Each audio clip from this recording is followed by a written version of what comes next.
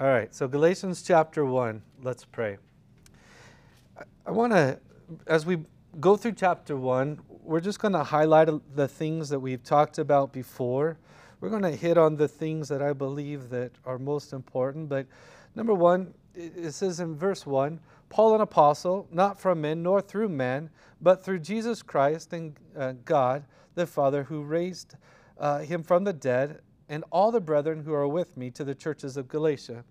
Now, if you get a chance, we won't do it today, but for those of you who don't know about Paul's life, go back to Acts chapter 9 and read it. Not right now, please. But most of you know, because looking around, most of you are regulars, is in Acts chapter 9, we see the conversion or the transformation of a man's life, where Saul, who was persecuting the church, was on this road to Damascus to continue that process of persecuting the church, and God stopped him, blinded him, and asked him a question: why are you persecuting me? Why are you kicking against the goads? And a goad, you guys, was a sharp stick, a prodding stick that they would use to get the oxen and stuff to move. And he's like, why are you not listening when I've been trying to get your attention? And so this man's life was transformed, and as it was transformed, he didn't go directly now to people to get taught the Bible and things like that.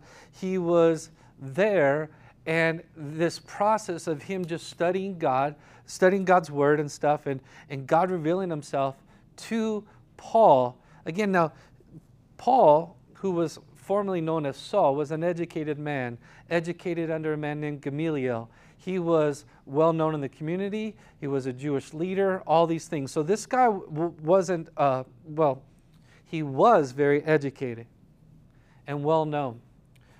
And then, as you guys know the story, the Lord says, I'm going to show him all the things he must suffer for my name's sake. And so God uses Paul in a very powerful way. The churches here in Galatia were churches in the region where during Paul's first missionary journey. And as he's talking to them, he's going to talk to them about the difference, if you would, or dealing with the issue of the law and grace, the law and faith. See, the issue was God transformed his life, but what was happening was these men named the Judaizers were coming in after him and saying, listen, Paul's been preaching this incredible message of faith. They're like, that's not good enough. You cannot simply have a relationship with God by faith. It must be by works also. And so Paul's going to combat that in this letter. But as he's writing, the first thing he's going to say, he says in verse 1, he says, I want you to understand that my authority by which I speak to you is on behalf of the fact that God has put me in this place. Now, it sounds powerful, right? But think about it this way. Because it says that these Judaizers were coming in and many were changing, being deceived, and they were coming in even perverting the gospel. So what if, let's just say Jordan was Paul, and he was preaching the gospel, and he was telling everybody in this region like about faith and all this other stuff, and then I come in and I go, and Jordan's like, the authority by which I speak is God-given, and I'm an apostle, a messenger, sent by God, all this other stuff, and God has, and here's my testimony, and here's God's word, and all that other stuff, right? And I'm going, come on. You think that you can break the traditions of Judaism? You actually think that it's simply by faith that he's going to come in and say that you don't have to go through this ceremonial process and circumcision and this thing and that thing. And this is all the things everybody knew, right? And so can't you see how easy it would be to say, wait a minute, Paul's gone crazy. Paul's gone, like, why would I follow this guy? So they were believing the message because they knew who Jesus was. But in their head now, this doubt came in. This doubt about who Paul was and his conversion and all that stuff. Though they knew who he was, they know the story about Jesus. But if you would, look at verse 4. At verse 4, what Paul's going to do, this is a very, very powerful way to start this letter. What he's saying is this: I want you to read it in verse 4. Actually, let's read it out loud. I will. It says, verse 3 and 4. Grace to you and peace from God the Father, our Lord Jesus Christ, listen, who gave himself for our sins that he might deliver us from this present evil age according to the will of our God and Father, to whom be glory forever and ever. Amen. So, as you read verse 4, if you would, look at it again real quick in your page. What is your role in verse 4? Your role, my role, their role during that time, the church of Galatia. If you say, my role is to do this, then you need to burn that book that you have, and we have Bibles up there because the book you're looking at isn't the Bible and it's not accurate. It says that He did these things and we are delivered because of Him. It's important that we understand this because this is exactly the way Paul meant to start out to the church in Galatia, because they were being told that if you do these things also, then God will show favor to you. You'll be right with God. But unless you do those things, you're not. And Paul says, wait a minute. If our works matter, then we get the credit. But it isn't our works that matter because, listen, I was sharing this last service. How many of you, you don't have to raise your hand or whatever, but some of you, this has happened. You've done something and you've lost trust from your parents or whoever, somebody. Then you do things and you gain trust and things are smooth again. And then you do something again and you lose trust. I believe that a lot of people look at God the same way, like a parent. And what I mean by that is, hey, we feel like God's like, hey, good boy. You've been such a good boy this week. You've been a great young lady. Oh, I'm so proud of you. Like, I'm going to take you out to frozen yogurt and you know what? You're going to go to heaven. But then next week, God knows all the filth that has been said and done in your mind. God knows the things that you've thought and seen. And matter of fact, God knows the things that you've done that nobody else knows. And all of a sudden you're like, aha, remember that time when I took you to yogurt and I told you you're going to heaven? Yeah, that's out the door. You're not going to heaven anymore. You've lost it. And you're like, and then all of a sudden you're like, I'm sorry, God. I won't never do that again. And then you're good for a week. And He's like, I love you. You've been such a great guy this week. You've been such a great young lady. And, it sounds silly, but people view God like that, right? I've seen it. I've had conversations about that with people. They view God like that. He loves me, all right? That flower thing. He loves me. He loves me not. He loves me. He loves me not. And it's like, what Paul is trying to get across is He loves you, He will deliver you, and it's all because of His love, not because of your actions yet. This is powerful for us still today. Why? Because when we're getting into the next passage, if you would, let's read verse 6. This is a marvel that you are turning away so soon from Him who called you in the grace of Christ to a different gospel, which is not another, but there are some who trouble you and want to pervert the gospel of Christ. When it speaks of perverting the gospel of Christ, they are turning you around. In other words, let me ask you a question.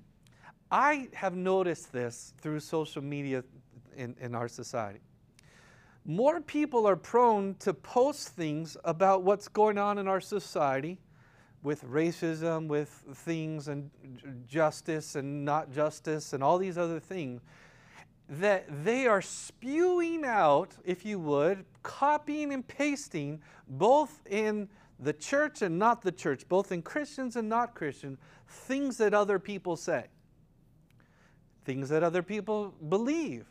And they're like, aha, this is how I think. And it's like, I'm going to post this. And then somebody goes, that wasn't true, or whatever. And you're like, wait, what? And we do things like this. And it's interesting to me because I've been seeing a lot of this, even from people who have been at one time in the church, or some still in the church. And this passage just drives home exactly what it's saying, because it says, notice verse 6, I marvel that you are turning away so soon from him who called you into the grace of Christ. So you've experienced Christ, you've accepted his love and his grace and his mercy. You said, I believe and I confess with my mouth and I believe in my heart that Jesus Christ is Lord, and I'm going to walk by faith and I'm going to learn about God and all this other stuff. And then somebody comes in and says, oh yeah? You call yourself a Christian. Well, look at how Christians are. Because Christians, all they care about is this thing and that thing, and all lives matter, and they don't care about Black Lives Matter, and they don't care about this, and they don't care about that, and all of a sudden there's doubt, and all of a sudden these things. Oh yeah. Oh yeah. And all of a sudden our minds are changed and transformed. And one of the things we're going to talk about on Wednesday nights is defining terms, because people will say, you don't have love. You call yourself a Christian and yet you don't love, and all you do is hate and all this other stuff. And yet, but again, I think defining what love is an important thing. I've discovered, today's Father's Day, right? So we're thinking about dads. And I've discovered this. My parents, who still love me, who have loved me even to the point at times of spanking me, letting me know, taking things away from me, disciplining me, all these other things, because they loved me, not because they didn't love me. They didn't hate me. They actually loved me, so they disciplined me, and they gave me structure. They gave me these things that were important in my life. That was part of the love. There were places I wanted to go, and they said no. There was things I wanted to do, and they said no.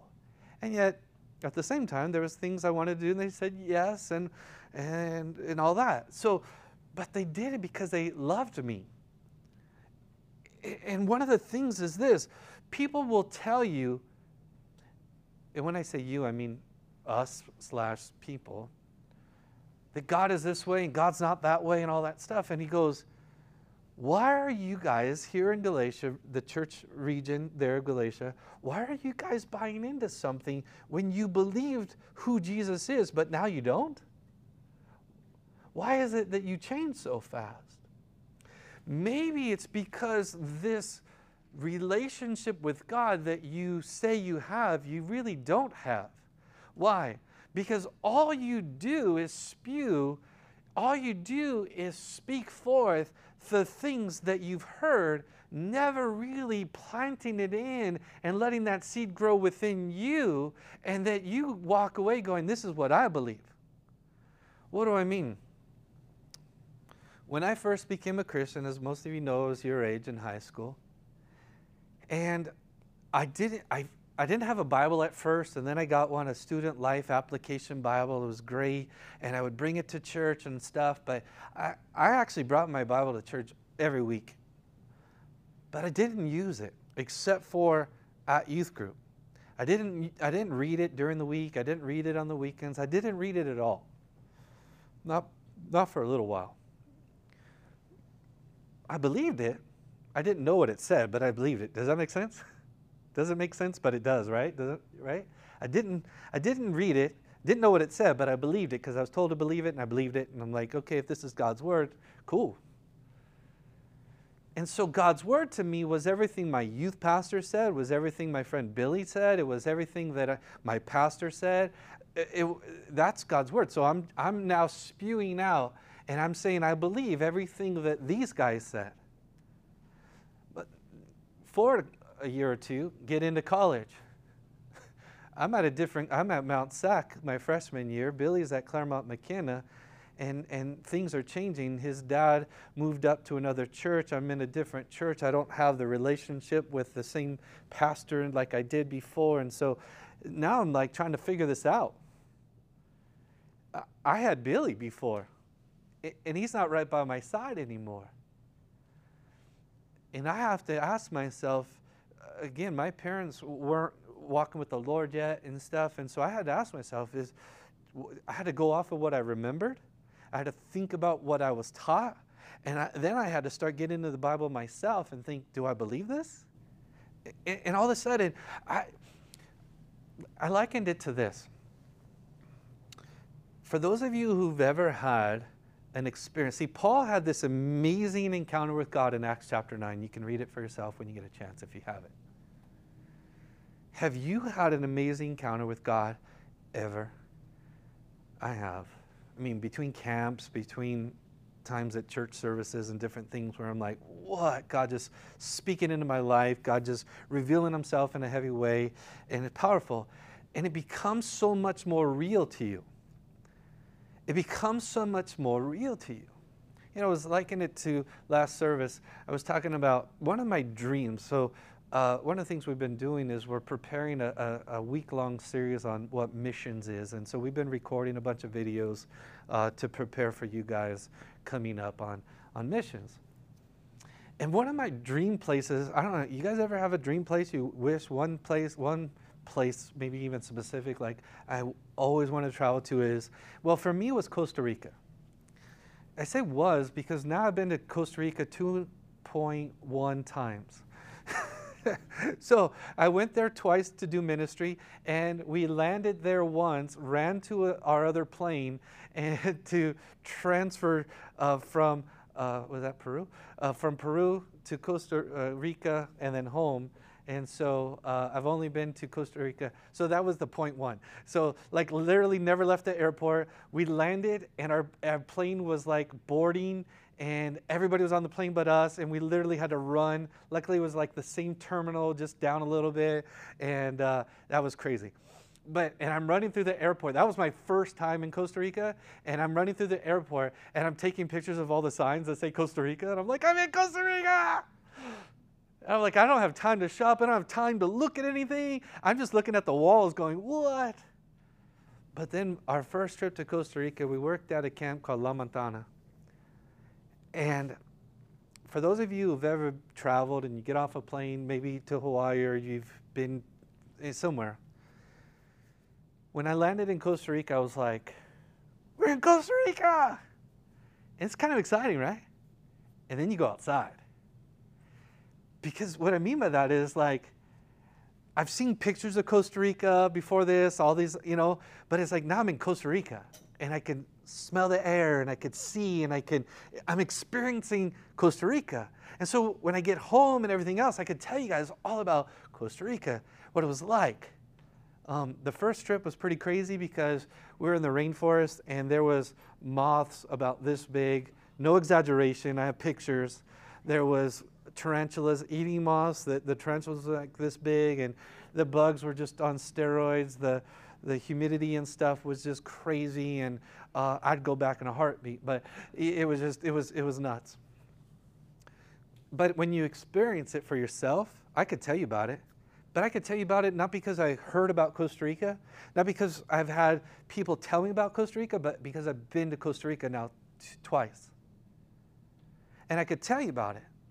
And I can tell you firsthand about Costa Rica, at least in my experience. Now, what Paul's saying is this. He goes, I had an experience, I had an encounter with the Lord that is like no other. Let's keep reading and I'll explain. So he says in verse 8 and 9, he says, listen, if anybody preaches another gospel, let him be accursed, or let him be banned without hope, let him be cast into utter darkness. But verse 11, but I make known to you, brethren, that the gospel which I preached by me is not according to man.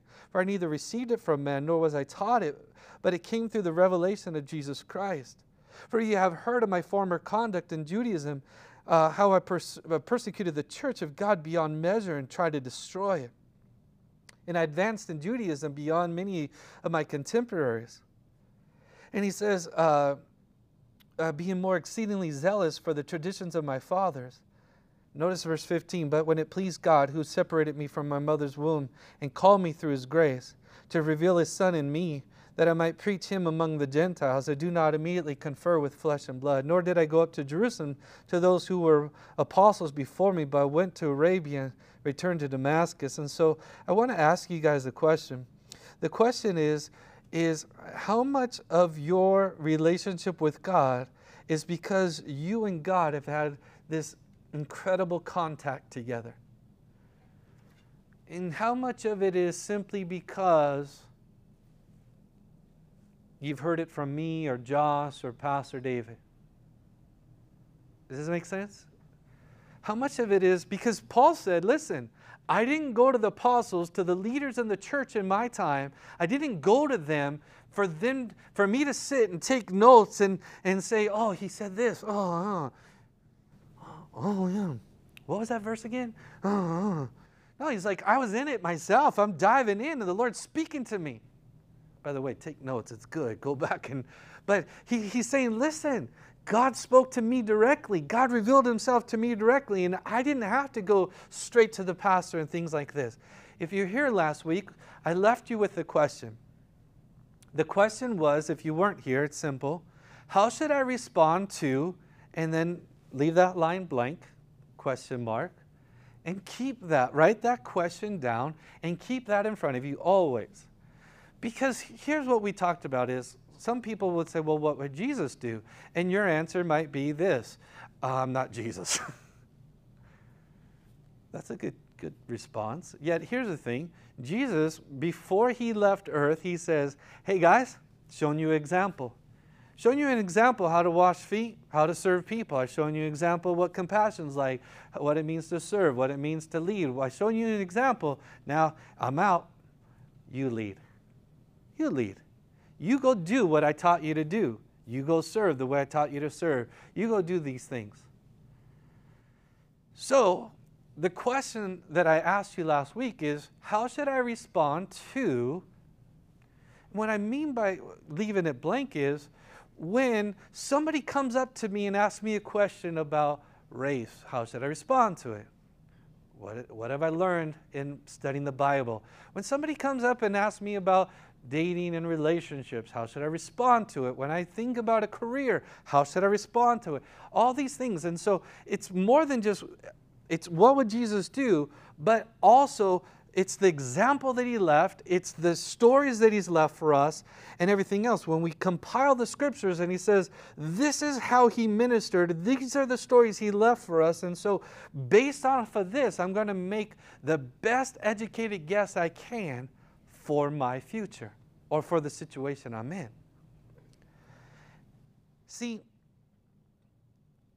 what happens, what I see more and more nowadays is people are like, on the church side, if you would, on the Christian side, is like, ha, Fox News, click, yep, I like it. Oh, I'm going to post that. Yep, because I'm a Christian and Fox News and this person and that person. And, oh, you know what? Here's this speaker and I haven't even heard what he said, but I'm going to post it and I'm going to do this because, you know, that's what Christians. And then on the people that aren't Christians, they do exactly the same thing.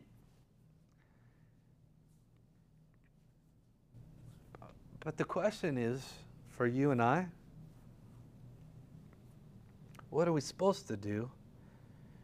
And if you don't know, it's because you're not diving in and seeing this impact, this relationship that God has with his people. You know, it's interesting. I've been reading through the One Year Bible again, and I don't know, like, I'm not really an Old Testament guy, like, diving in, and yet the more I've been reading it, I'm like, it's pretty crazy. The crazy part about the Old Testament, over and over you see what happens when somebody is obedient to God, and you see what happens when somebody is disobedient to God. But it's crazy because you'll have a king, let's say, that's obedient to God and he's following God's ways and God's blessing his kingdom. And then when you see he dies and his son takes over and his son's like, peace out, man. Like, I'm not going to follow God. And then all of a sudden you see what happens to the kingdom. You see what happens to all the people. You see what happens. There's just destruction everywhere. And then sometimes the next son or the next leader is like, I'll follow God, but I'm not going to tear down the high places. And so there's kind of a blessing, and yet there's still strongholds. There's still things. And it's like all this because you factor God out. And if we read it for what it is, and you see how often they factored God out and what happened, you're like, it's not worth factoring God out.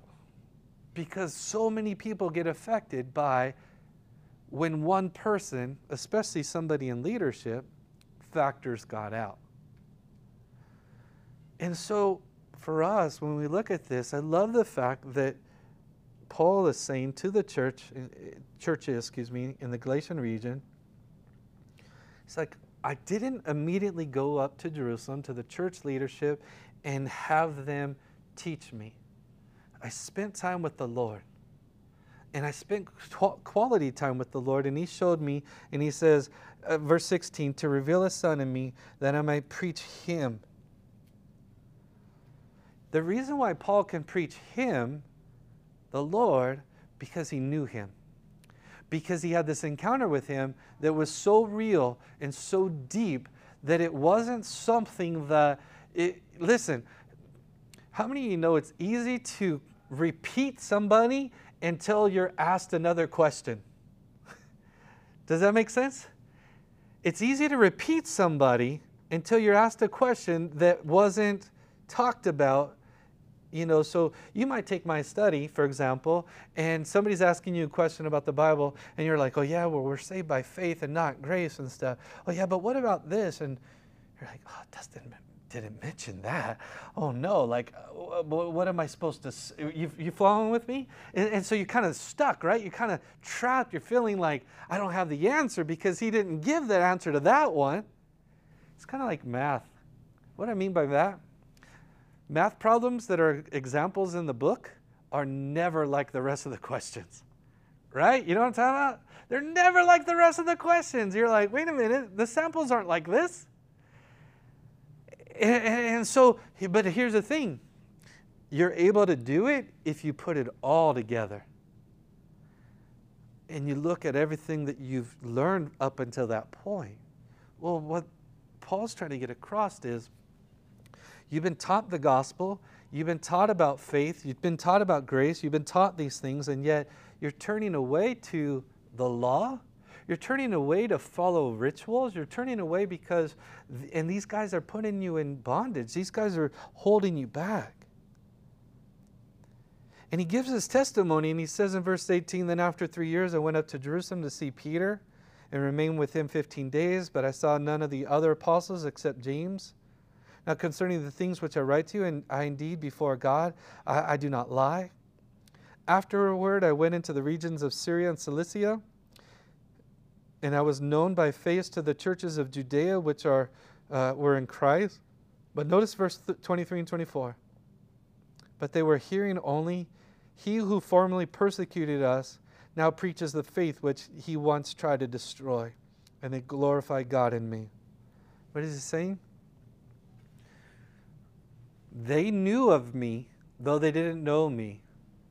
And now they're seeing me and seeing this transformation. Excuse me. The transformation came because the relationship with the Lord was real. It wasn't simply something he heard and he's spewing out repeatedly because he's heard that many years. Why is this so important? Well, because before we close, I want to end with the fact that I believe it's important for you guys, because looking around, most of you have grown up in the church, not all of you, but most of you. And growing up in the church, as a high schooler, you get to an age where you either become more excited about God or you become super stagnant. I've seen it. I've been a youth pastor a long time, and this is how it works. First of all, the Bible is clear that even Jesus, after doing a lot of ministry, needed to get away to pray and get refreshed, right? So we all need that.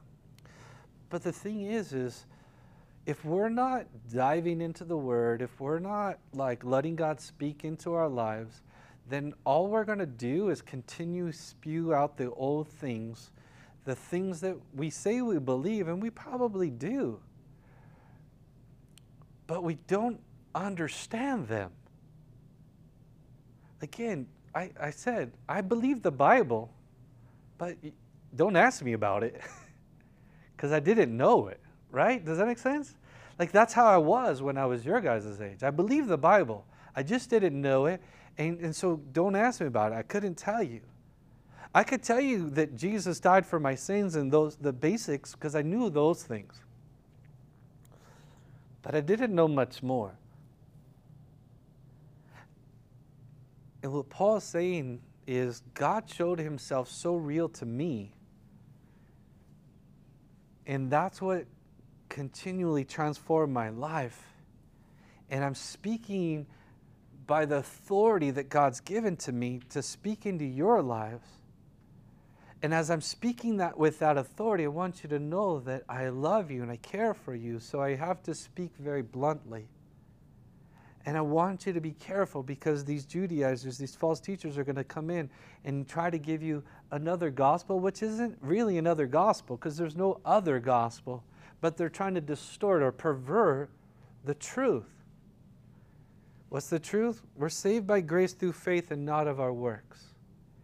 It's He, verse 4, who gave Himself for our sins that He might deliver us from this present evil age. Listen, can I remind you, if that verse was so powerful to be spoken then, I believe it's powerful to be spoken today.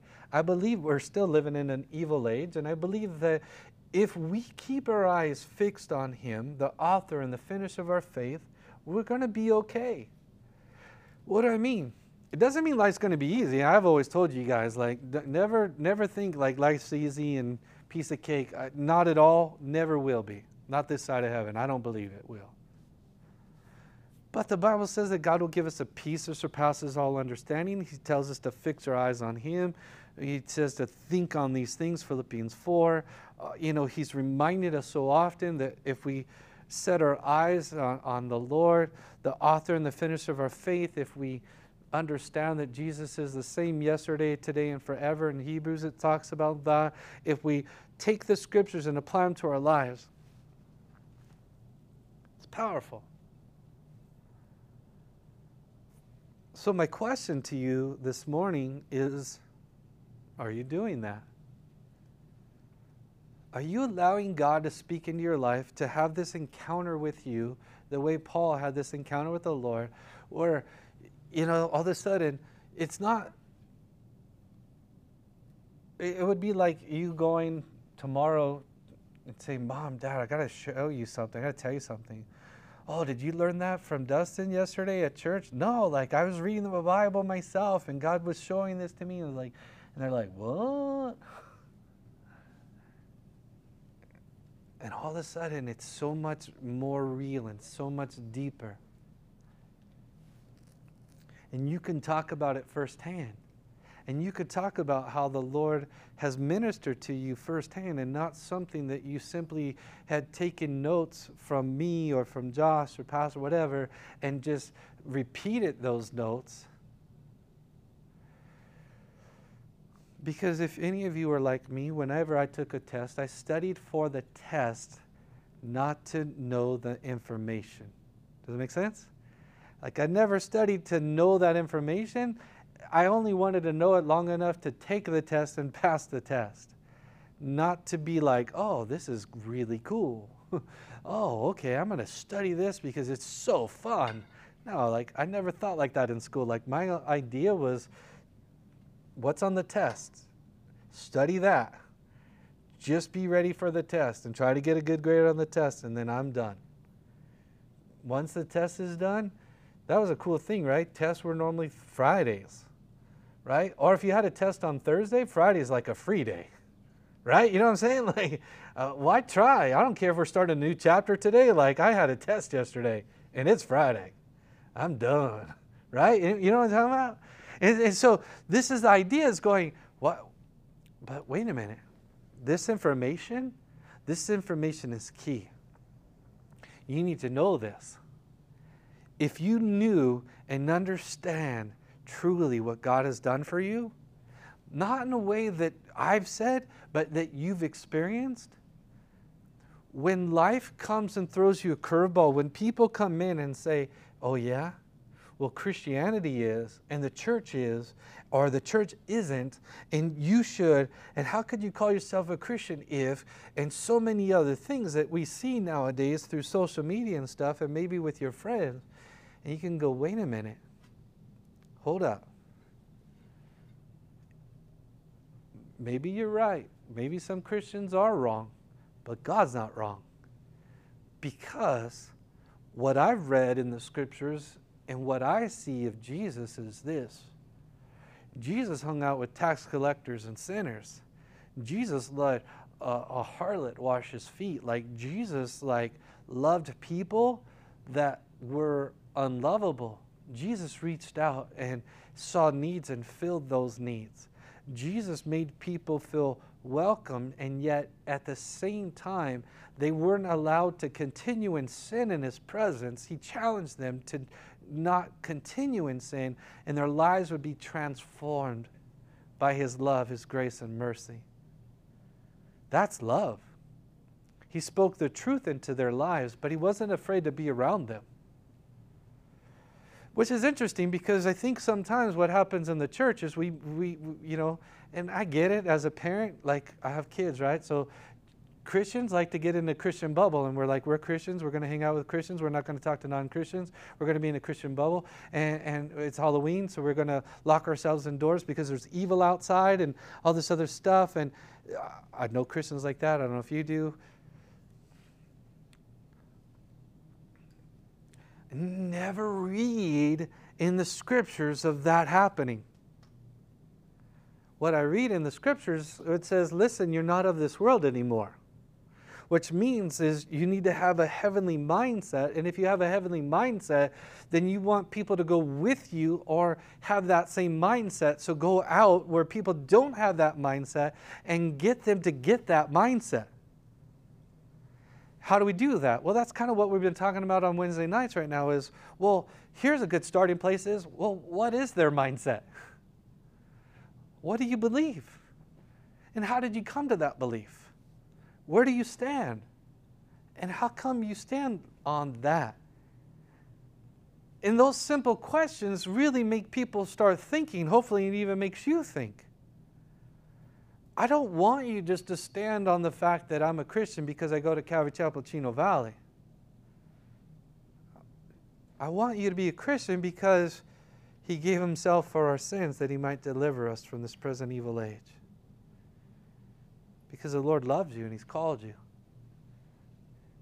And the Bible says in John 3:16, for God so loved the world that he gave his only Son.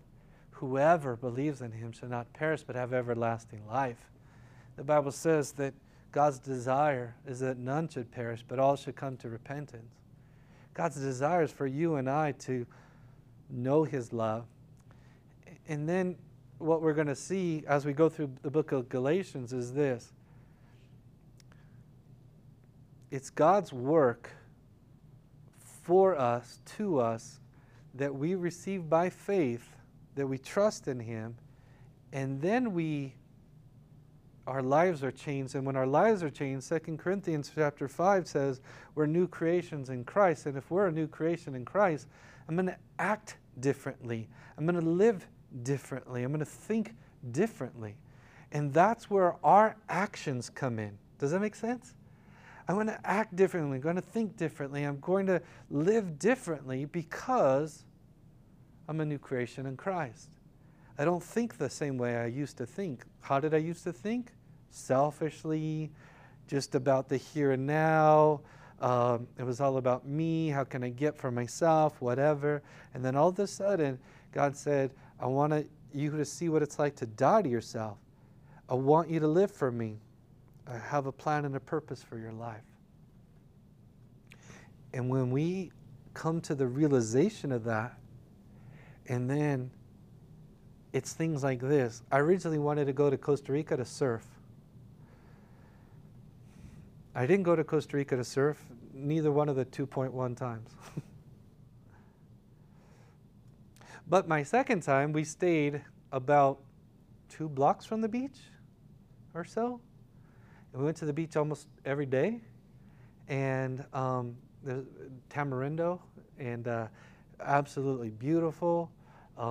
Crazy because the weather would be like super sunny and hot, and all of a sudden the clouds would come in and this thunder and lightning storm, and they had told us stories about people actually had died from lightning. They were playing in the ocean, the lightning hits the water, and so when the lightning came, we got out or whatever, but it was still hot, so like we just walked back home. And then there was times we're in the pool and we're, you know, the thunder and lightning had started, and we're like, dude, it's like rattling the buildings and the everything else. And then all of a sudden, we're like, we're probably getting close to getting out. And you could see the lightning. I mean, it's just beautiful. And the thunder is just literally sounds like it's over your head. And then all of a sudden there was this lightning, and all of a sudden we all jumped out of the pool. We're like, okay, it's time to get out for now, you know. And but absolutely beautiful. The culture, the land, the people, the ministry that we were able to do there. The bugs, not so much fun, but I mean, the bugs are, like I said, they're on steroids there. I don't know, man. They're just, everywhere we went, there's bigger bugs.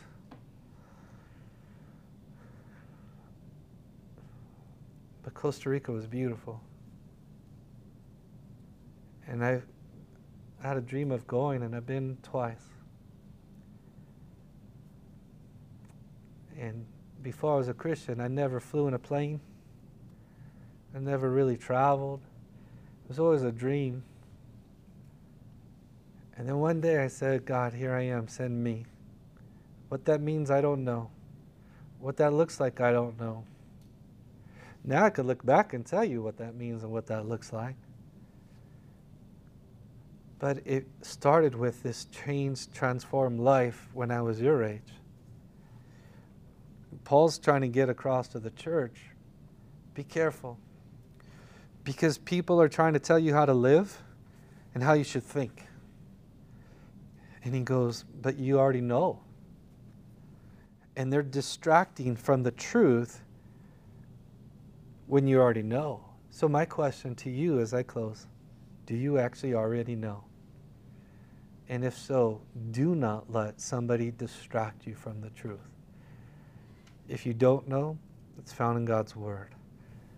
That He loves you, He gave Himself for you, that you would follow Him, and He will teach you what that means and what that looks like.